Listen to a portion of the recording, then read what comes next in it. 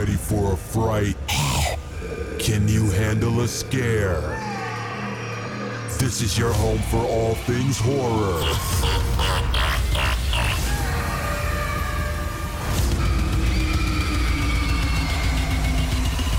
Welcome to the Deadline Podcast with your host, Jay.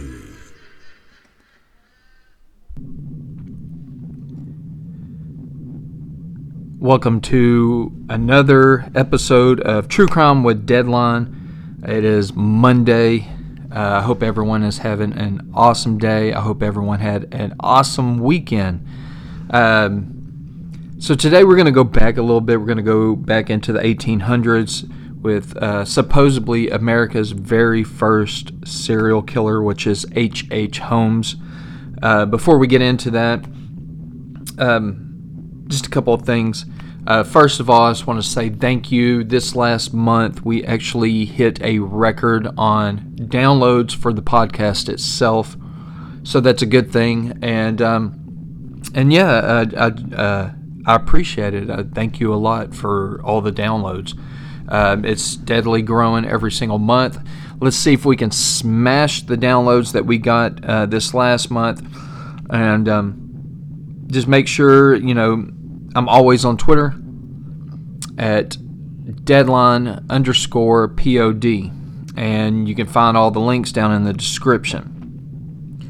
Anyway, so with this story in particular, if you actually look up H.H. Holmes, there's many websites from Murderpedia to Wikipedia, all of them. They're all pretty much identical when it comes to the script itself. So therefore, there's not just one website that I'm going to credit. It's all of them, because like I said, they're all pretty much identical. But anyway, let's get straight into this case. It's not that long, but it is an oldie, but it's a goodie. So let's get straight into this. In 1861, Herman Webster Mudgett was born in New Hampshire. It is said that at an early age he was fascinated with skeletons and soon became obsessed with death. It may have been his interest that led him to pursue medicine. After graduating high school at 16, Mudgett changed his name to Henry Howard Holmes, and later in life he would be known as H.H. Holmes. Holmes studied medicine at a small school in Vermont before being accepted into the University of Michigan Medical School. While enrolled in medical school, Holmes stole cadavers from the laboratory, burned and disfigured them, and then planted the bodies, making it look as if they had been killed in an accident. The scandal behind it was that Holmes would take out insurance policies on these people before planting the bodies and would collect money once the bodies were discovered. In 1884, Holmes passed his medical exams, and in 1885, he moved to Chicago, where he got a job working at a pharmacy under the alias Dr. Henry H. Holmes. When the owner of the drugstore passed away, he left his wife to take over the responsibilities of the store. However, Holmes convinced the widow to let him buy the store. The widow soon went missing and was never seen again. Holmes claimed that she moved to California, but this could never be verified.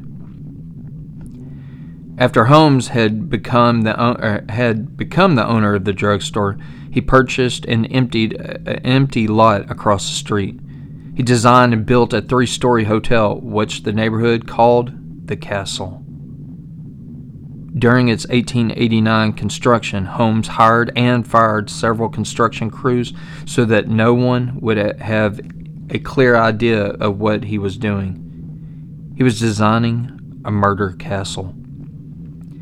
After construction was complete in 1891, Holmes placed ads in the newspaper offering jobs for young women and advertised the castle as a place of lodging. He also placed ads presenting himself as a wealthy man looking for a wife. All of Holmes' employees, hotel guests, fiancés, and wives were required to have life insurance policies. Holmes paid the premiums as long as they listed him as a beneficiary. Most of his fiancés and wives would suddenly disappear, as did many of his employees and guests. People in the neighborhood would eventually reported that they saw women enter the castle, but never see them exit.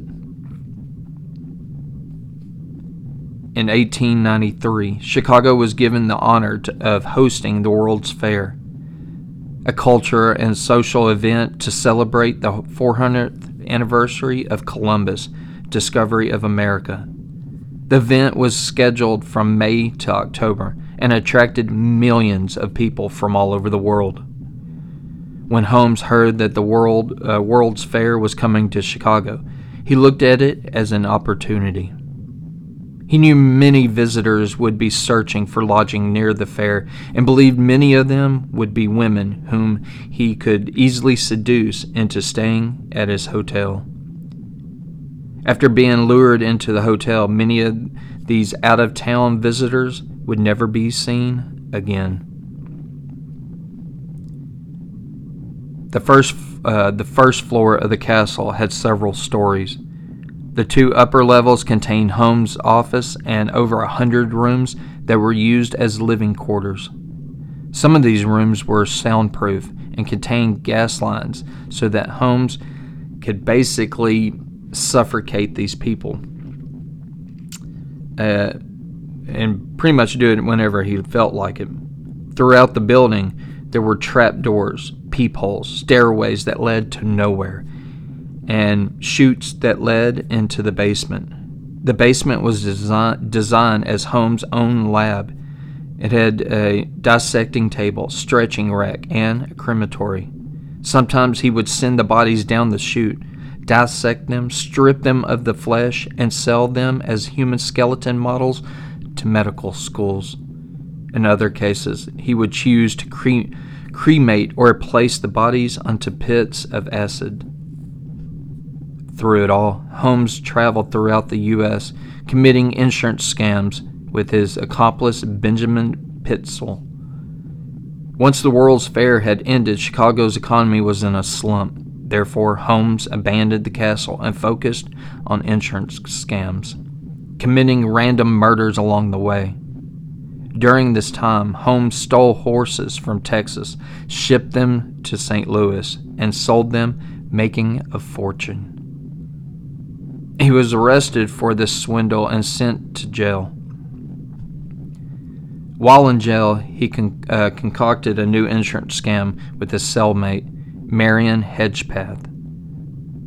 Holmes said that he would take out an insurance policy for $10,000, fake his own death, and then provide Hedgepath with $500 in exchange for a lawyer who could help him if any problems arose.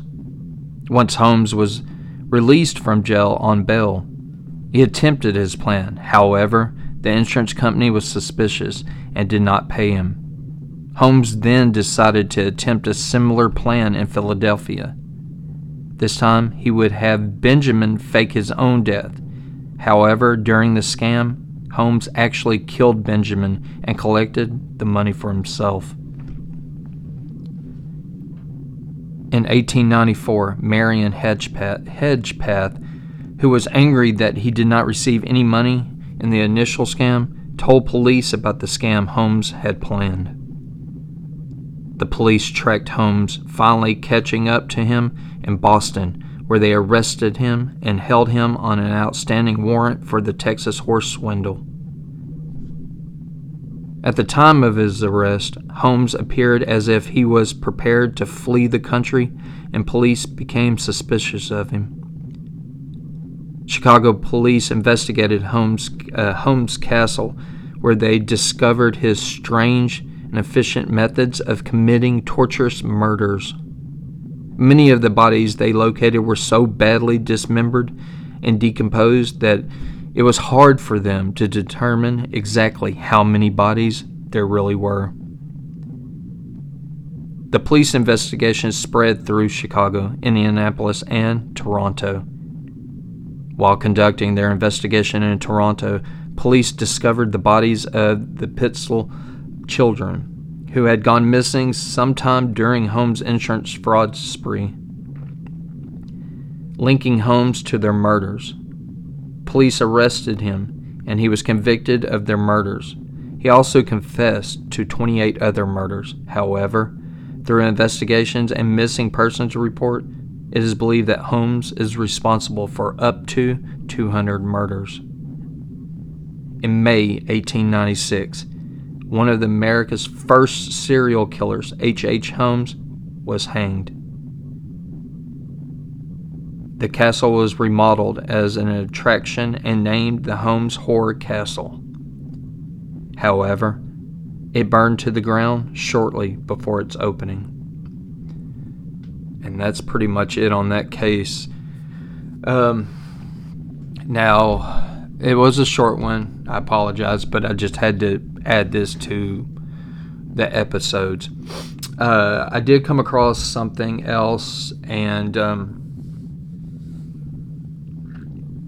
about this. I didn't add it into it because I didn't really think there was any just cause for it. But when I first heard about this, I was like, I wonder if that has anything to do with Sherlock Holmes.